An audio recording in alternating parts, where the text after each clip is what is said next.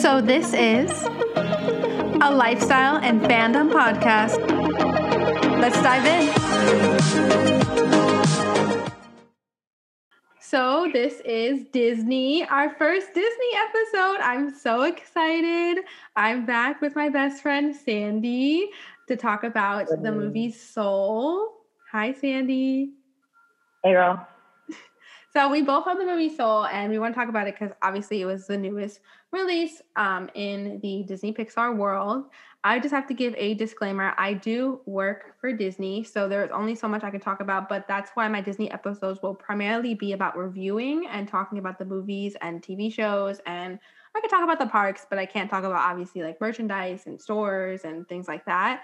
So I'm not going to be talking about that, but that doesn't matter because all my Disney episodes will be reviews and talking about the movies and the TV shows and what we love and what we want to review about it and stuff like that. So, before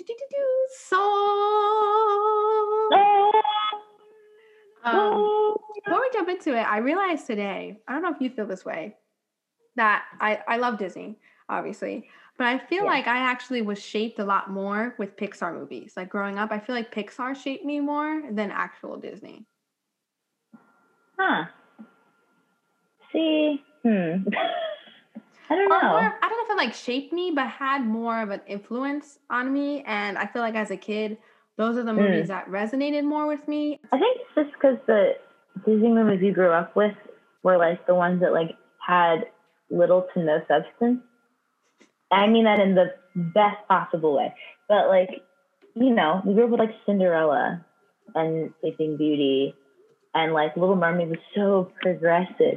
You know what I mean? Like we didn't have a Rapunzel or a Merida or a Moana or even kind Frozen. of movie. Yeah. Like those movies didn't really exist for us. So Pixar was the only kind of thing that was really giving you like very real stories. Yeah, I agree. I think it's also because like growing up, I watched a lot of even the older ones because we had them on VHS. So like I watched Jungle Book 2 like a million times. And I watched, you know, Lady and the Tramp and Peter Pan, Alice in Wonderland, Snow White. And not that everyone else doesn't, but like I agree, like those older movies are the same way in a little bit problematic in a lot of areas.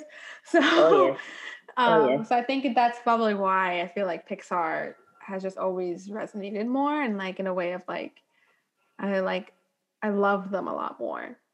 Yeah. Yeah. That makes sense. I agree. And I think about that even more now with Soul. Oh, good transition. Love that. Thank you. Also, huge disclaimer. If you haven't seen the movie, stop listening. Go watch the movie and then come back and listen because we're going to obviously spoil the entire movie for you. So it's on Disney Plus for free. Go watch it. So anyway. So yeah, the first part we'll talk about Joe's life, landing the gig, and him dying and being sent to the Great Before. Which, crazy. So I want to start with, did you notice in the beginning that they actually show all the ways that Joe could have died before he actually died? And I thought that was crazy. Yes, absolutely. But isn't that every single person in New York City whenever they walk around?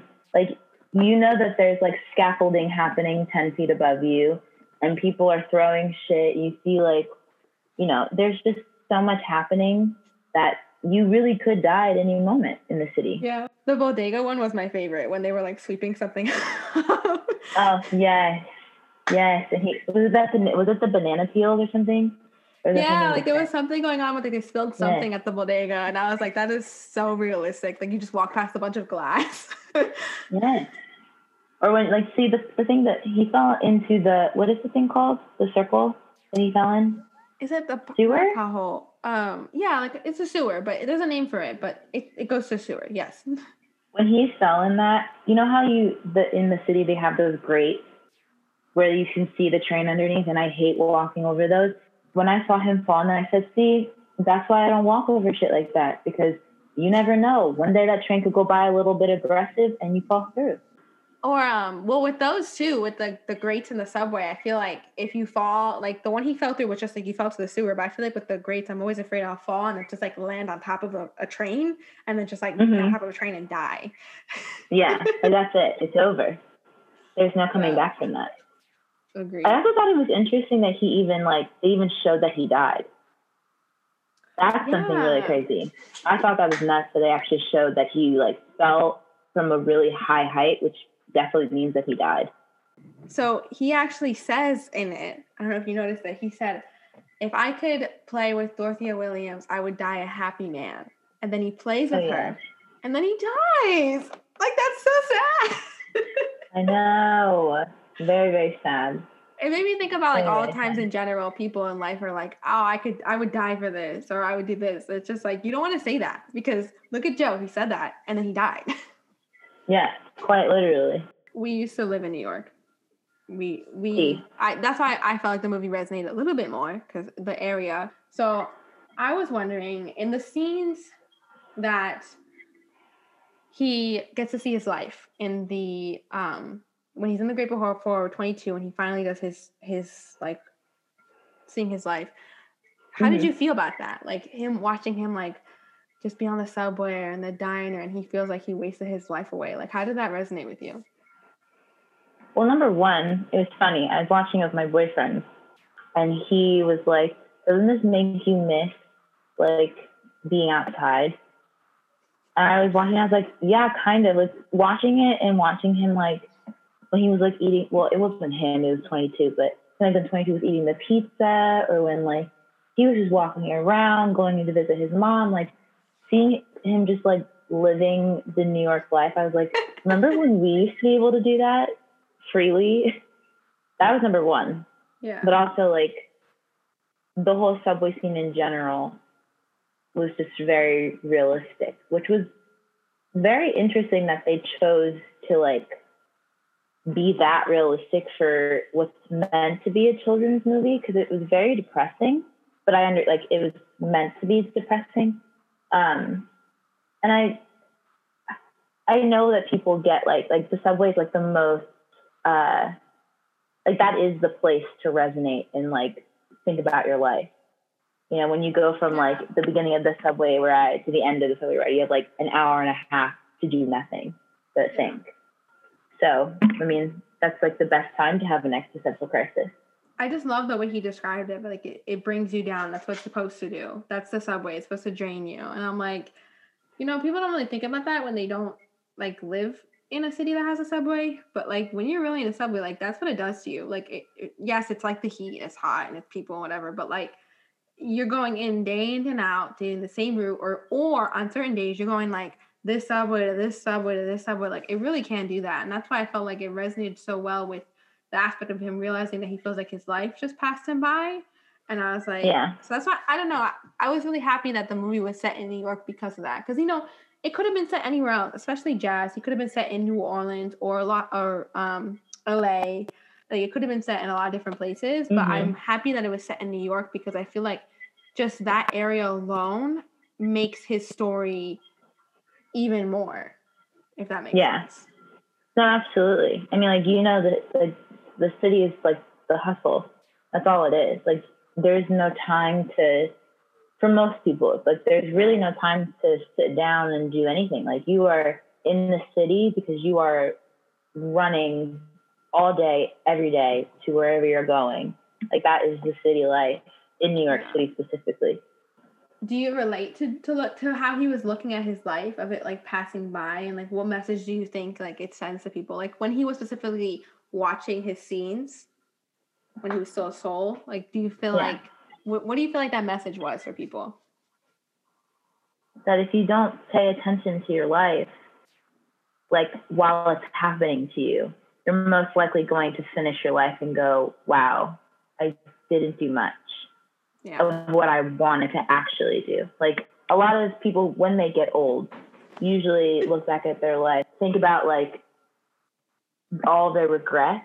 And I feel he got a chance to do that at a middle point in his life, where he wasn't quite too old to be doing what he wants, but he's still not young enough to start. Do you know what I mean? Midlife he's crisis. In that middle point where he dies, and he gets to see what he did, and whether it was fulfilling for him or not, and gets the chance to fix it before it's too late. Yeah, I feel like for me, when I first watched it, I often have like thought about this too. Like people, I feel like you remember life by just the big moments, like oh, the big birthday or the big like that big thing happened, but you don't remember all the little things that you do the whole day. So even if you're retelling your day, you maybe have thought like one big thing that stuck out to you, but you're not remembering the 20 minutes or the 30 minutes where you traveled or you did this and that because it's just so you it's minute like little things that just pass you by. So I've actually thought about this before watching the movie, like how can I enjoy every second of the day? Not like I have to make it perfect and has to be better than every other day, but like how can I make the most of every second so it's not just like I'm repeating or not just like I'm letting it go by because I'm waiting for the next big moment. So I felt like watching that made me even feel even more about that because it's like, yeah, because like you can, which is kind of the beauty of the whole film of finding the beauty in life that is life. You can find the beauty in that subway. You can find the beauty at the diner when you're eating by yourself your meal, or you can find the beauty when you're just walking to the next destination. Like there's something always that you can make every moment feel different to you. And I think that's what I liked and loved about that scene because like it's a really sad scene and it's sad to see Joe's reaction to it. It's like really sad. And it's very much like that's why I was like that resonates so much with adults because like the kids are gonna be like, oh, that's sad, but they're not gonna understand that quite yet. And I feel like that's something that really resonates with anyone watching that is older. And that's why a lot of people say like this movie resonates with people in their 20s. And I was like, I mean, yeah, because the 20s is kind of the 20s is that. That is the 20s. Yeah, that is. No, and it's interesting to think about it that way. Because, I mean, all of the scenes to him at that time were very sad.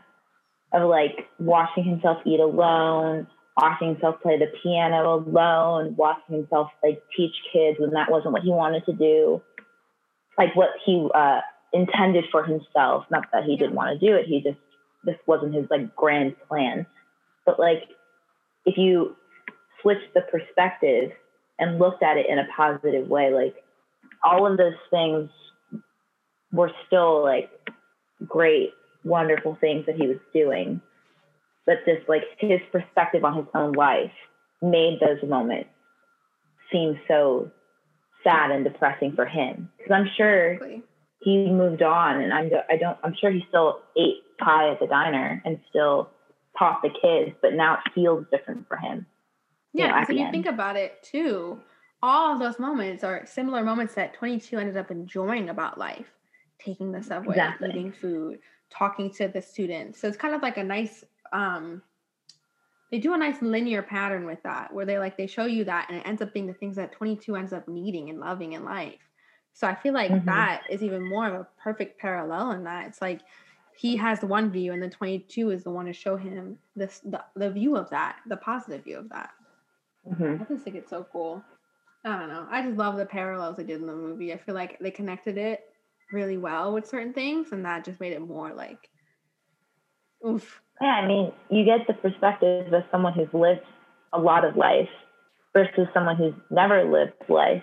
And you get to see, like, if someone who's never lived life can see so much positivity and joy in, like, things that we're like, oh, this is so annoying. I have to do this every day. But, like, to someone who's never experienced that, it's such a wonderful and, like, way to live if you have no expectations. Because 22 had no expectations. She didn't even, he or she or, 22 just never wanted to live in the first place. So there was no expectation of what they were going to see when they got there. If anything, the expectation was a lot lower than what they ended up finding. So imagine that though. Imagine being able to wake up every day with no expectations and just like wake up every day as if it was your first time experiencing everything that you're doing. It's hard, but that would be a great way to live. It would be a very great way to live. You would never be sad. Literally. So I want to talk about next, especially us as artists, talk about the zone. The craziness of the zone. Do you think it's real? And actually, let's start with that. Do you think it's real? I think so. I don't know if it says like visual as they made it, but I think like when you're really into your shit, you find yourself in a place similar to that. Yeah. Almost like euphoric in some aspects of it. Mm-hmm. I don't even know. Just like I find myself when I like, especially when you dance, because I'm a dancer. For those of you that didn't know that, I'm a dancer, and you can ask most dancers, and usually when you really find yourself enjoying what you're doing, like your mind kind of goes blank, and some of the people's best work had no thought. Like there was nothing going in their brain. They just did it.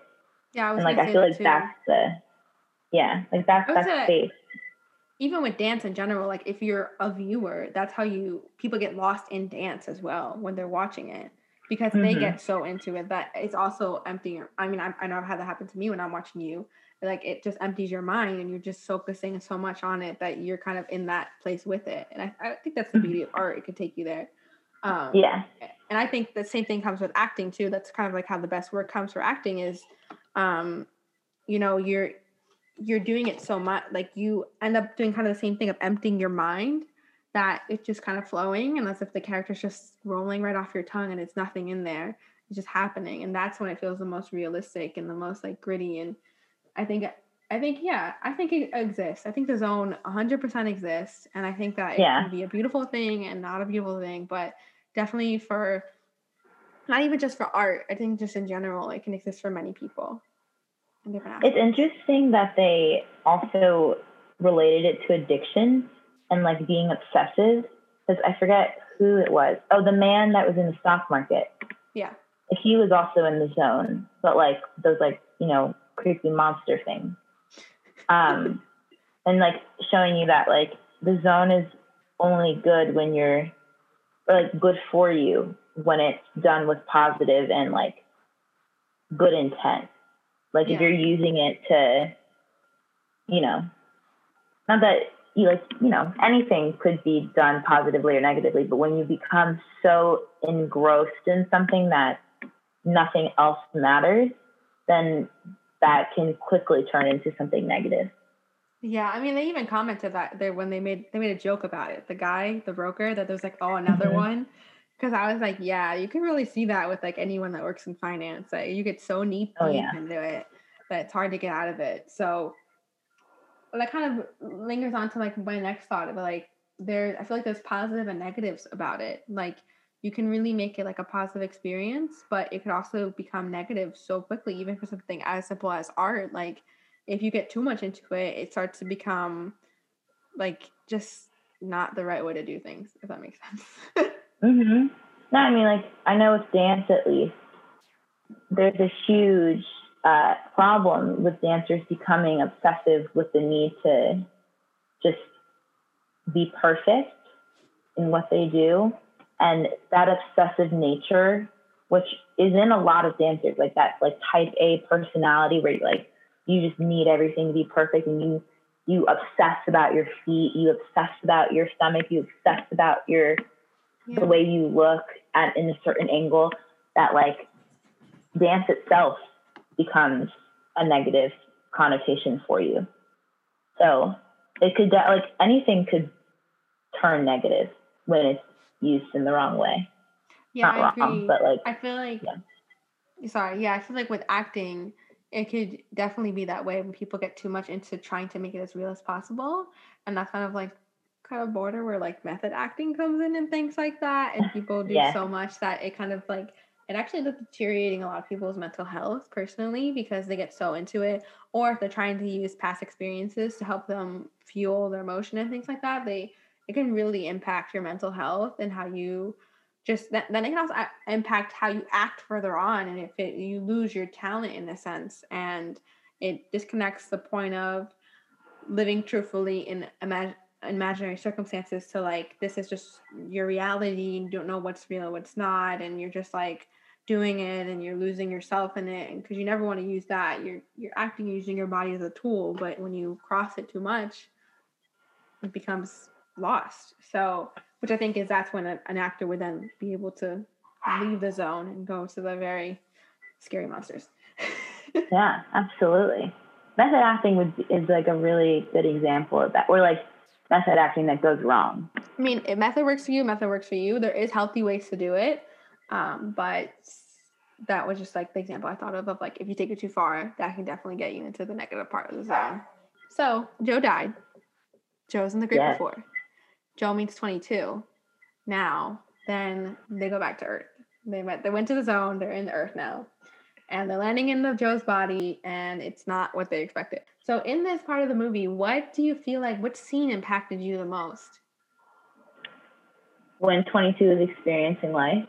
Yeah, so first they go with the pizza, then they go to the apartment, then they go to the tailor shop, and they do the subway, and then they do the haircut first, and they land with the mom last.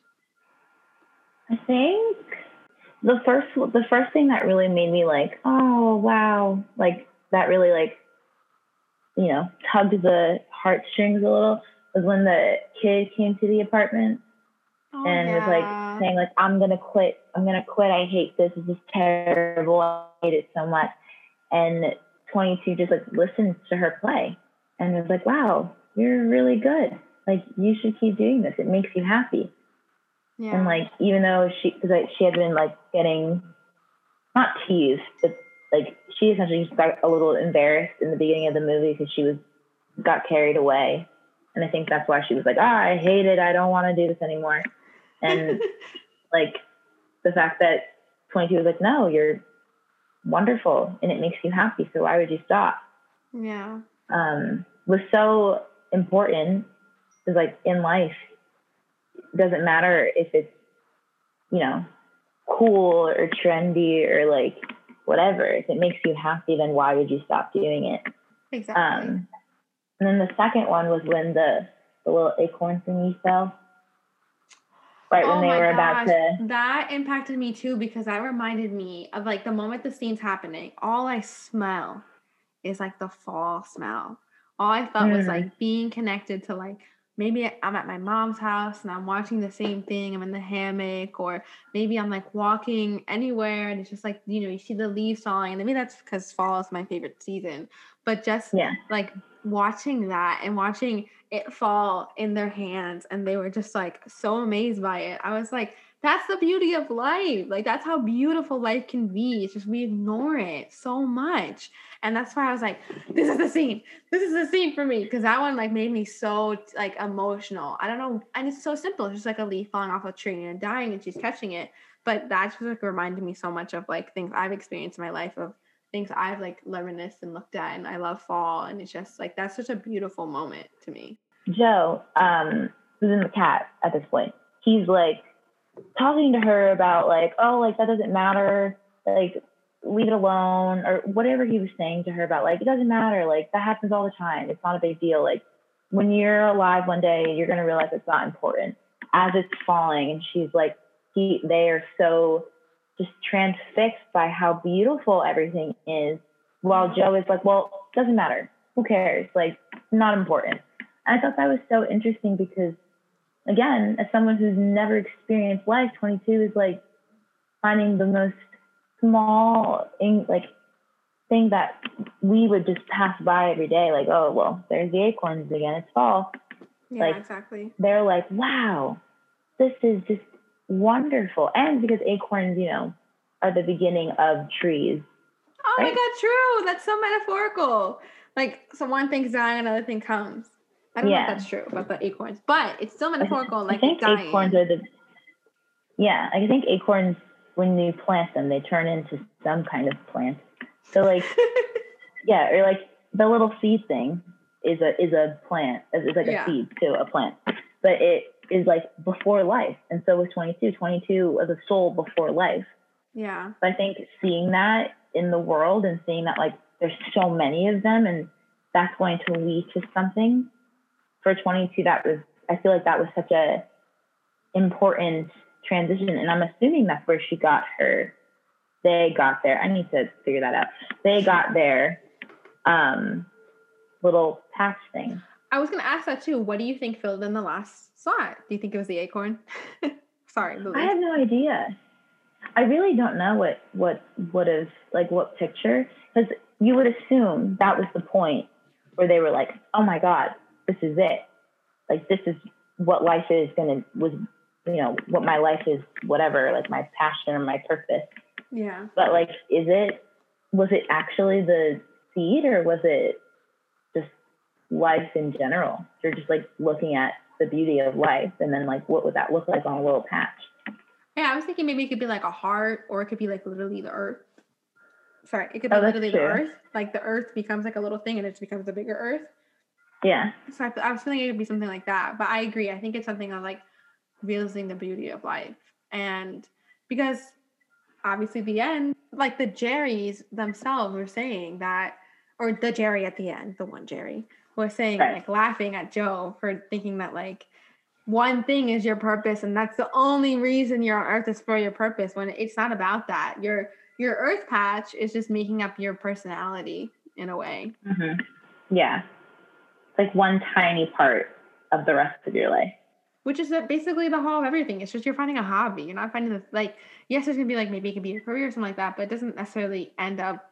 I bet you like half the souls in there doesn't end up being their actual career. It just ends up being something they love, and that's supposed to be something that just brings you joy and love. And that, I mean, that's like the whole point of the movie. In the essence, like, there's no purpose to life. Life is the beauty of life, and you're supposed to enjoy it. Exactly. Period. So anyway, now that we're transitioning to the end, did you like the ending? Like, would you have wanted to know who 22 is, or would you have wanted to know how Joe spent his second life? Or do you feel like the ending was perfect the way it was?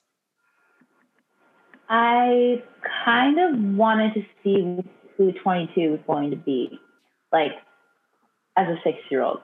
Do you know what I mean? Like, just seeing, like, what that would have manifested into, even as a child. Because, children are, like, their purest form. You're your purest form as a child. Like, there's no, like, outside influence at that point other than, like, your family and your kindergarten class that's really affecting your life. So you're really at your purest form and your purest, like, exploration of life. I feel like we would get to really see 22 for who they were, outside of just, being a soul that was trying to, cause trouble. Yeah. And really seeing how they actually, enjoyed life, even at that stage. I don't think I would have wanted to see 22 as an adult, but I feel like as a child, that would have been like the perfect, like, yeah, makes sense. Or, I don't know. I actually kind of wish that Joe died. Oh, why is that? Kind of. Like, I was like, I almost went like, what a cheap ending. Like, oh, wow. To allow him to, like, continue his life. They were like, oh, there's no chance that you're ever going back. There's no way. Like, your next chapter is going to be in the beyond. And then they go, just kidding. Here's a door. Like, go live your life. And it almost felt like, oh, well, like, they gave him all this trouble for what? You know what I mean? They made him go through all that. Yeah. Well, like, there was a very simple way to go about it if you were just going to let him go back. And I guess that's like the near-death experience part of Joe's whole, like, you have near-death experiences, their whole life changes. Yeah, that's true. People really do have them. Yeah. I just was almost like waiting for him to die, especially because he accepted at the end. You see his entire life flash before his, like, as he's playing the piano, and, like, it felt scene. Like, yes. And I was sobbing. Like, that felt to me like a complete, like, accepting and like a peaceful acceptance of, like, okay, it's my time to go. Yeah. Like, I did the best that I could. It's my time to go. And then it was like, just kidding. And I was like, oh. No, you can stay longer. Yeah. But I guess it's a children's movie, so I feel like it's easier for parents to explain. Like, he didn't die. Like, he didn't actually die. He died, but not really. And he came back and he's fine. Rather than, like, having to explain to your child, like, what death is about. Fully. Yeah. Yeah, I agree. I think Yeah, I agree. I think the nice thing about the movie though is like you feel like there's no, I don't want to say there's no villain because they try to make Terry out to be the villain because he's going to discover Joe and whatever. But it kind of felt a little like laxed. Like, yeah, Terry was like whatever, like trying to do it, and like you'd see scenes of him popping up, but it wasn't as like I feel like other movies they've made where like the villain is like the villain, you know? It Right. felt like more of Joe was being his own worst enemy, and he had to figure it out through him. So I feel like that's probably why it relates to people more because it feels more realistic in that. Like, yeah, there's this like metaphorical being because it's still a children's movie and there's a villain, but it wasn't like Terry was the villain. It was more of like I feel like the villain was Joe to himself, which is so true. Like you can be your own worst enemy anytime. No, and I think Joe and 22 kind of shared the villain role. Like 22, like, because you know how when Jerry says, not Jerry, Joe, when Joe, I know, too many J's, when Joe told 22, like, you don't, not that you don't deserve to live, but he was like, you just, like, you did, like, if you didn't have my help, you would have never gotten your badge. That's what he said. Yeah. And, you know, like that instance where Joe was very obviously being the villain in 22's story.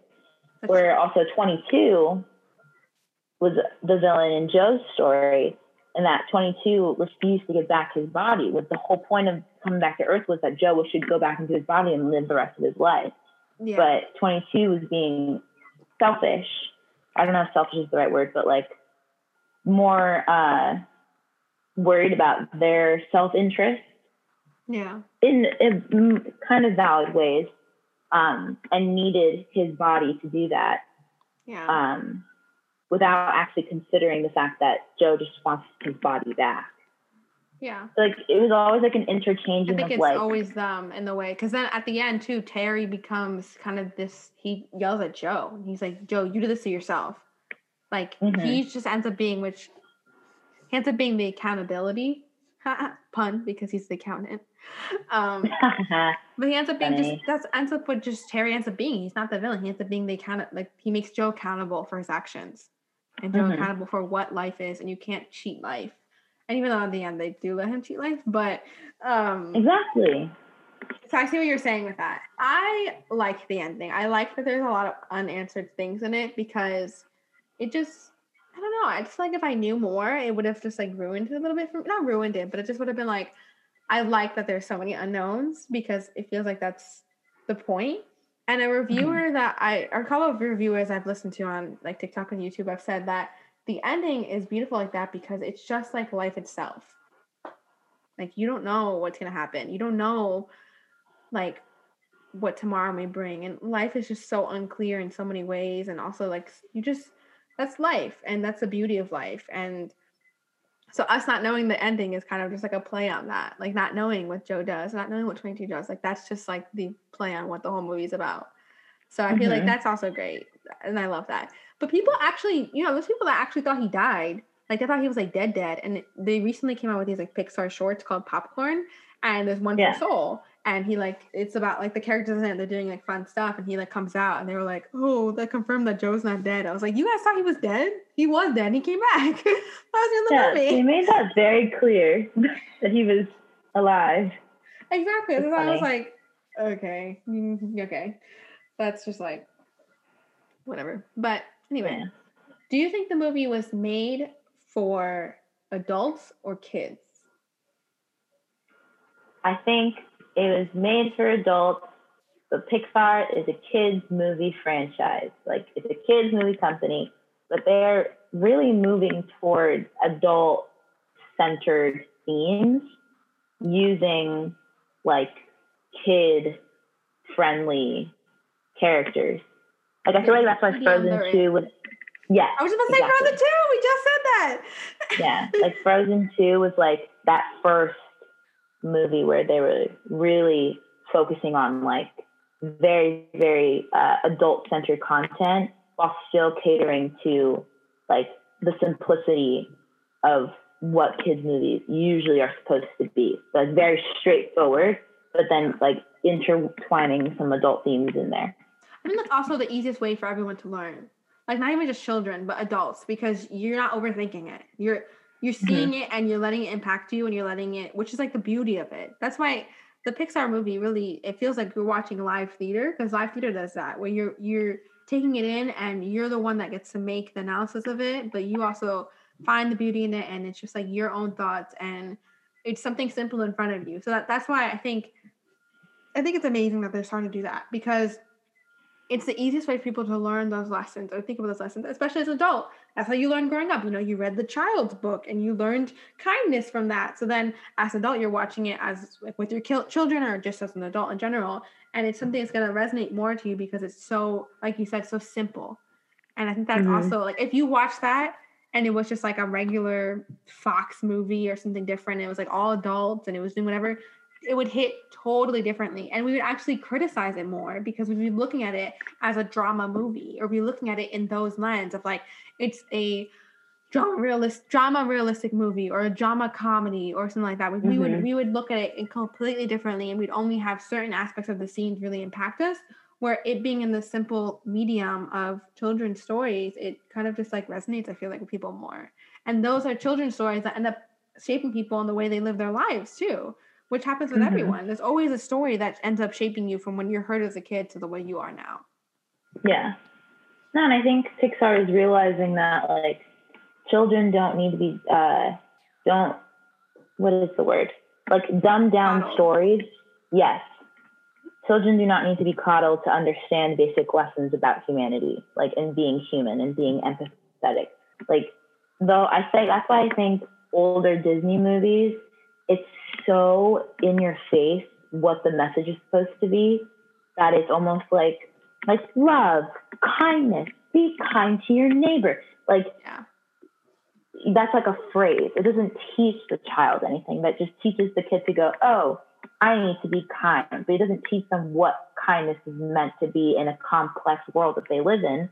Yeah. Because their world is never simple, and children go through adult things all the time. Like they're intertwined. There's so many children that do that, but I think that's realistic to what today is too. I mean, even before the pandemic and pandemic, there's a lot of children that grow up very quickly, or they experience one or two adult things, or even if they have like a normal, like they have like a regular, like they're just child and they don't experience anything trauma. If they experience one death, that's something totally different. Like that changes everything. Exactly.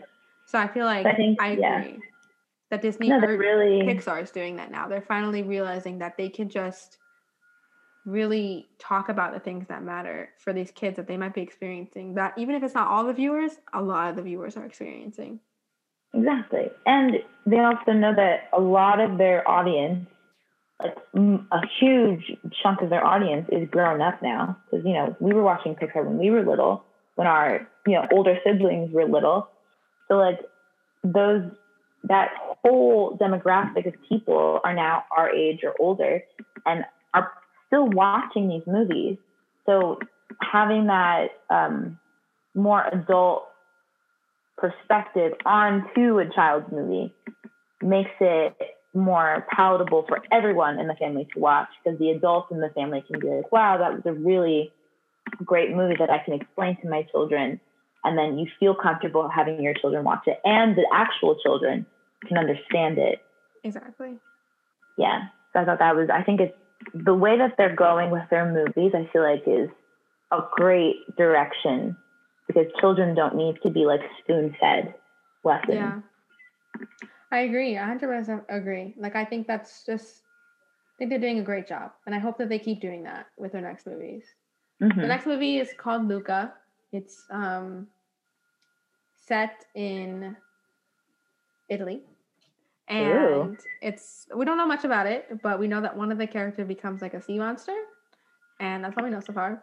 And speaking of the next movie, as you know, or hopefully you know, in Pixar they do obviously Easter eggs for the next movies, and the Easter egg that majority of like people or Disney or whatever feel that was in Soul was there's a part where he's walking Joe and the cat, or Joe and 22, and they pass by this like they're walking on the sidewalk and there's a poster and it says visit Porto Rosso, and that's in Italy. And then some people say the little bottom part, you can't really see it. Some people say it says Travel Luca Airlines. So that's the Easter egg. And then I was wondering what the Easter egg was for Onward, and because Onward was the last movie before Soul. So what was Soul's Easter egg? So actually, it's in the beginning of the movie when Bartley, the older brother, when he has the game out. If you remember in the beginning, they had the game out, and then like the new boyfriend comes and he sits down and the game goes everywhere. You see a part where they have their like records, and the record is Dorothea Williams. Oh yes, I do remember seeing that. Yep, that's the Easter egg for Soul in the next movie, which I thought was amazing. So, what did you think of the criticism the movie received, or did you feel? I mean, it didn't receive much. Like, what if you've heard about some of the criticism? Like, what did you think about it? The only criticisms that I saw were about Tina Fey. Was it Tina Fey? Yeah, I also critiqued her. I did not like her acting in it. But Tina Fey playing 22. Yeah. Well, yeah. I thought it was a perfectly placed character. She did a wonderful job for the character that she was supposed to play. For anyone listening, which was a very annoying white woman. The reason I criticize Tina Fey is because I don't like when voice actors, or when an actor is doing a voiceover role and you could just like so easily, like you're just like, it kind of takes you out of it. Like, okay, this is like Tina Fey, because Jamie Foxx played Joe. And yes, there's some areas where I'm like, oh, that's Jamie Foxx. But he played it so well that you just like kind of forget it and you just like get into the character. And I had the same experience watching Amy Poehler as actually every single actor in Inside Out, because I knew all of them from different shows I've watched.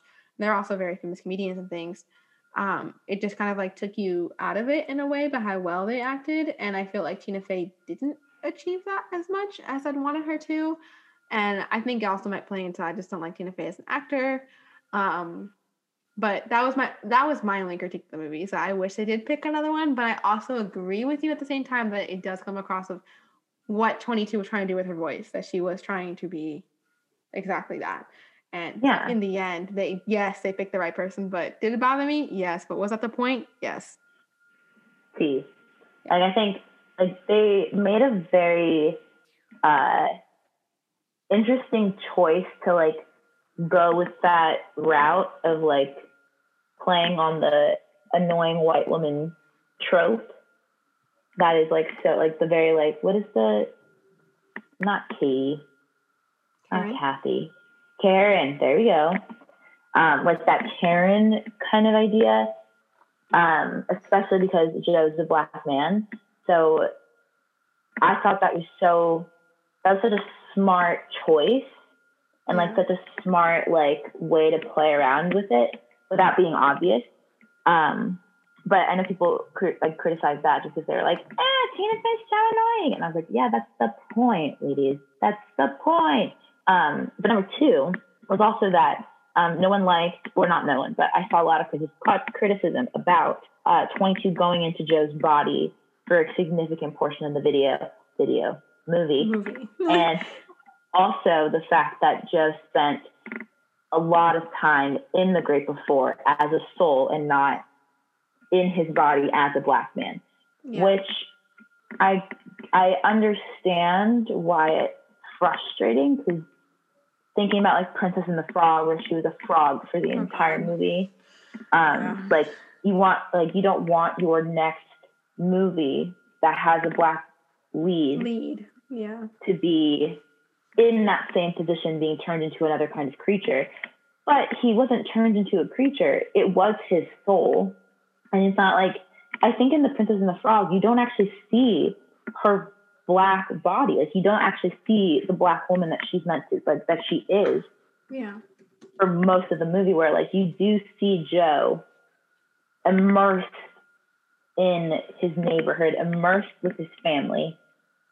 You go to the barbershop, you experience his life as a black man, both through the eyes of Joe in his own body and through the eyes of Joe outside of his body. So I think it's a valid criticism, but I feel like it gets misplaced, like a lot of us misplaced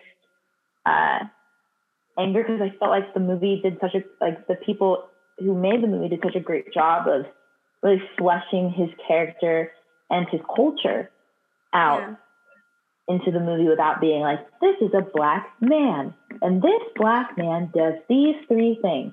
Like, they made him like a very individualistic character who also played and like explored his own culture throughout the entire movie. Yeah. A TikToker I follow, his name is Straw Hat Goofy. He is a movie reviewer. He's amazing. If you guys watch TikTok, watch him. He made a great point on that. But he was like, when he first saw the trailer of it, he felt like it was going to be that. He was critiquing it. He was comparing it to Soul. This is Soul. Coco. But when watching the movie, he realizes and he talks about how the movie is about Joe as a person and his soul and how his black culture around him shapes him. But it's not about that as a person. Like, that's what the movie is about, internal. When you see Coco, it is about the Mexican culture. So you can't, the great example he uses that, like, they could have easily done a different race. Like, it could have been a Puerto Rican, and that would have changed the scenes because it would have just been the culture that surrounded him that shaped him to be the person he is. Him, her, it could have been anyone. And so with Coco, for example, you can't do that, obviously. Coco's about the Mexican culture. It is about Dios de los Muertos. It's about that exact thing. Where this movie isn't necessarily about black culture. It's more about, it's a black man and the life he's living and how his culture has shaped him and how he views life and how he's going about life. And I just think the way that he described it as like that comparison and saying that they could have easily, like, you could take the movie and pick a different person and just pick a different culture and you would have shaped it around their culture, because that's true. Your culture shapes you 110%. So that's why I agree that like it's a valid criticism, because they haven't done anything else other than Princess and the Frog, and you're just like, what the fuck? And you're waiting for it, and you're waiting for that because you want the children to see things that aren't the same fucking white people over and over again, like valid. Exactly. And that's what should be next, or that should be in the lineup no matter what. But it is making the point of like, which a lot of people make, and I know as myself as an artist, I make, of like fighting for my community in a way of like, I wanted to debunk the standards that, you know, I can only be in the roles that people put me in. I want to be able to have Latinx artists be able to be the girl next door, be that character, be that person, like in a story that doesn't matter what your culture is, or it doesn't matter who you are, in a way of like, you could be in that story too. Not just the white character could be in that story. You could be in that story too. So, exactly. Which is also like what I'm fighting for. Because yeah, you want to fight for as well. You want to fight for as well that everything is represented correctly, and you want to fight for as well that, you know, you break the stereotypes of what people think you should play or what you should be. And I agree. They fleshed this movie out so beautifully at the same time. It's so beautifully fleshed out that it's like you see the world in his perspective. And I love that. And it just happens that this perspective is a black man's perspective. And I think that's exactly. I think I said this to you when I had first watched the movie. And I had seen the cartoons, and I was like peeved beyond peeved, because I was like, how can everyone's fighting for more inclusion, but then at the same time you're putting everyone back into the same boxes that you're trying to get them out of? Because if you want inclusion in these mediums, black and brown bodies have to be able to tell stories that don't revolve around their blackness or their brownness. Exactly. Like, it doesn't, this entire movie of Soul did not, it didn't, what is the word? Like, the core of the movie was not about exploring his blackness. His blackness was just there, plain and simple. Yeah, and like, exactly. It just moved around him, and he interacted with it just in the way that every other black person interacts with their culture. It's not a big deal. It's not like this, like, oh, look at the barbershop. This, like, it was just regular life. And if they made it like that, it would have actually taken away from it. Exactly. And it would have been obvious that they didn't do their job correctly. Yeah. That's why I thought it was so wonderfully done, because it was about him as a person, and this person was shaped through his culture as a Black man, and that's just how he was able to view life. And you can see it in his interactions with his mother. And I think, like, because I am Afro Latinx, I'm a Puerto Rican who is Black, and as a Black person who also experiences all those things, like, you can look at his interactions with his mother, the way that his mom was like, I want better for you. I want you to get a good job. I want you to, I don't want you to be poor. I don't want you to be like in the streets and all this stuff. Like that kind of idea and that kind of interaction with his family is not exactly specific to Black culture, but it's something that, like, is around the Latina culture and around the Black culture, that idea of striving to be better. And it's kind of frowned upon to, drop everything and do music, because you want your children to be successful in the eyes of, like, the white gaze. Because for so long you couldn't be successful doing those things. Yeah. Exactly. And that's why, like, his father, who wanted to be a musician, not that has anything to do with his Blackness or whatever, but like the fact that his father was not able to succeed in the way that he was trying to. She didn't want to see her son fall through the same fate. She wanted him to have his pension. She wanted him to have health insurance. Because, health insurance. Yeah. Relatable. Like those kinds of things, while pertaining specifically to his culture and his Blackness, is also very, very large themes that a lot of people also deal with. And, that's why I was like, stupid people. Yeah, I agree.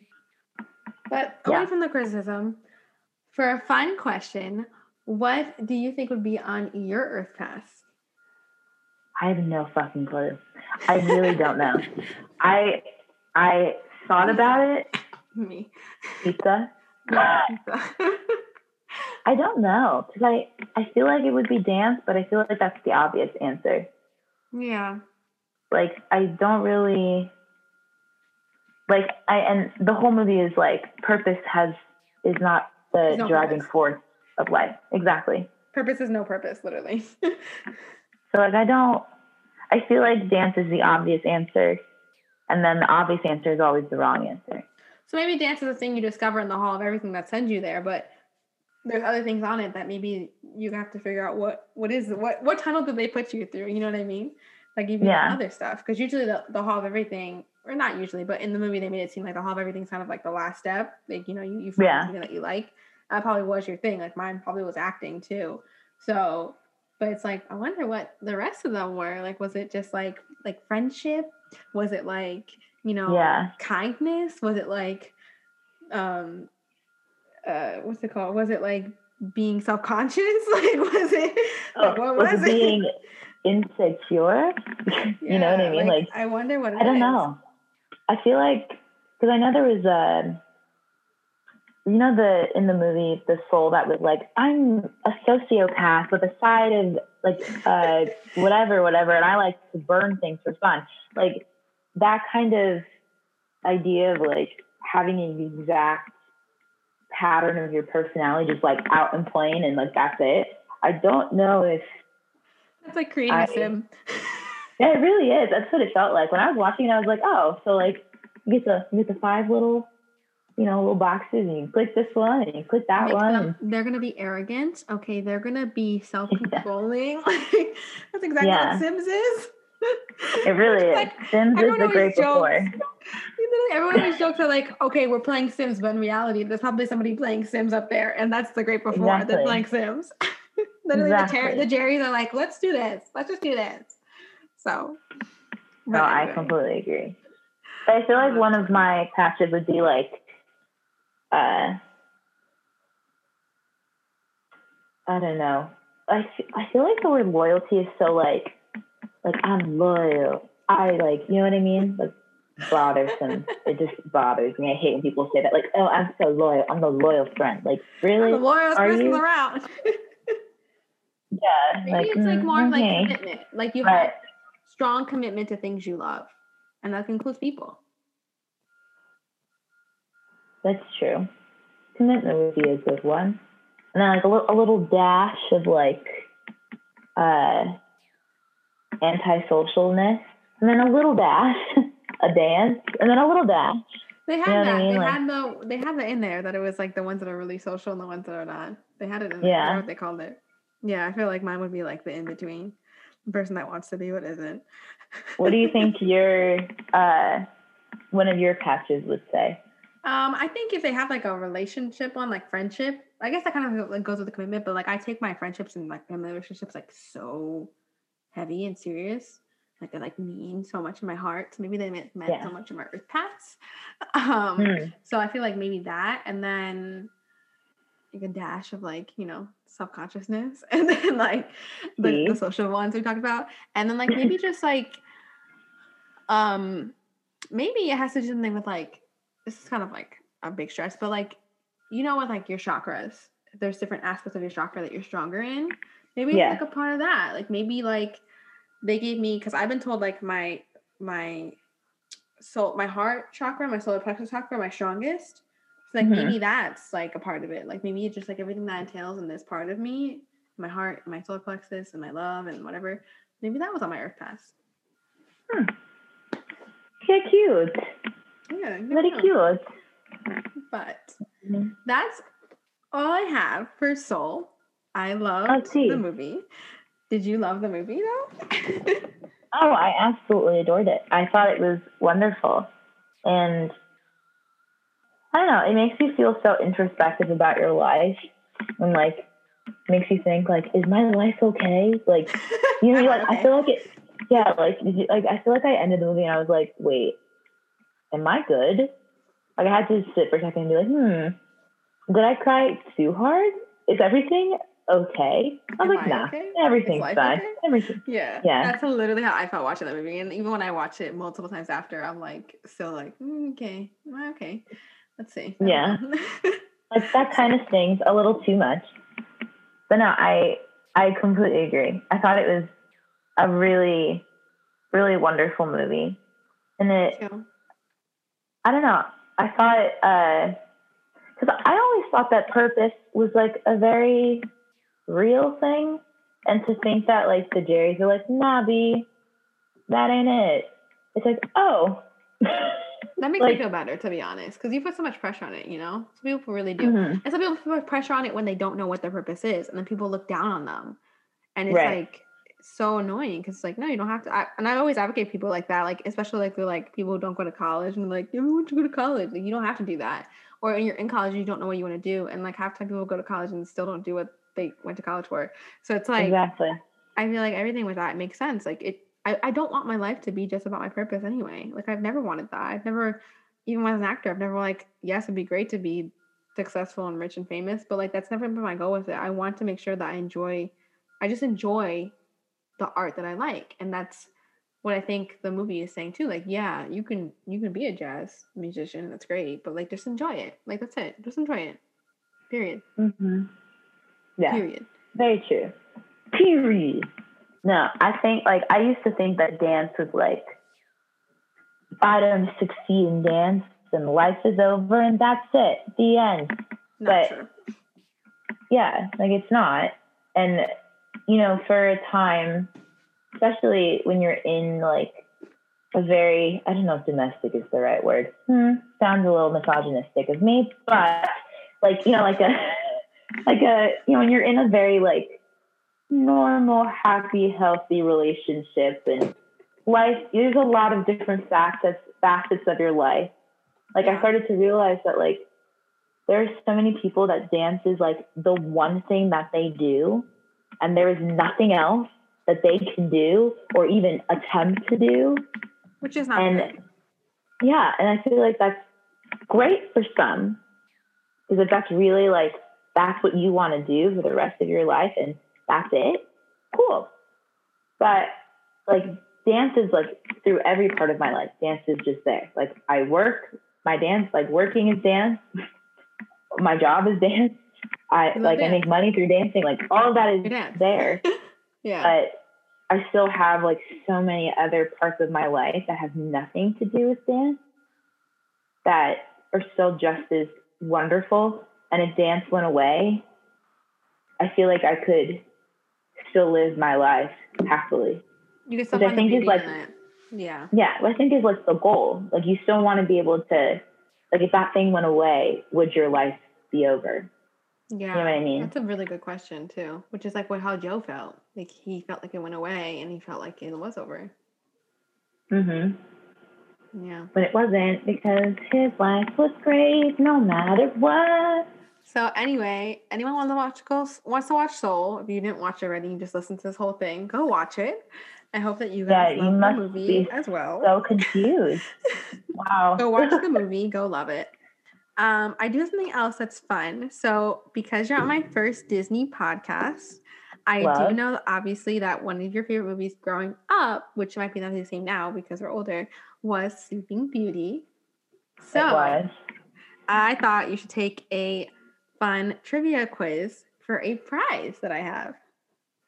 Wait, but is it a virtual prize, or do I have to wait till I see you again? You would wait till I see you. You get a real prize.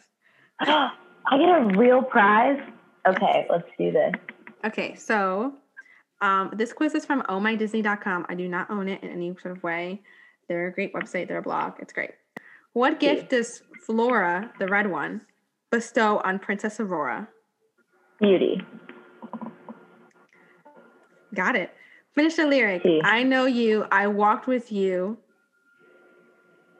Oh, I know you. I walked with you once upon a dream. Yeah, got it. Got it. What did the good fairies name Princess Aurora while she remained in hiding?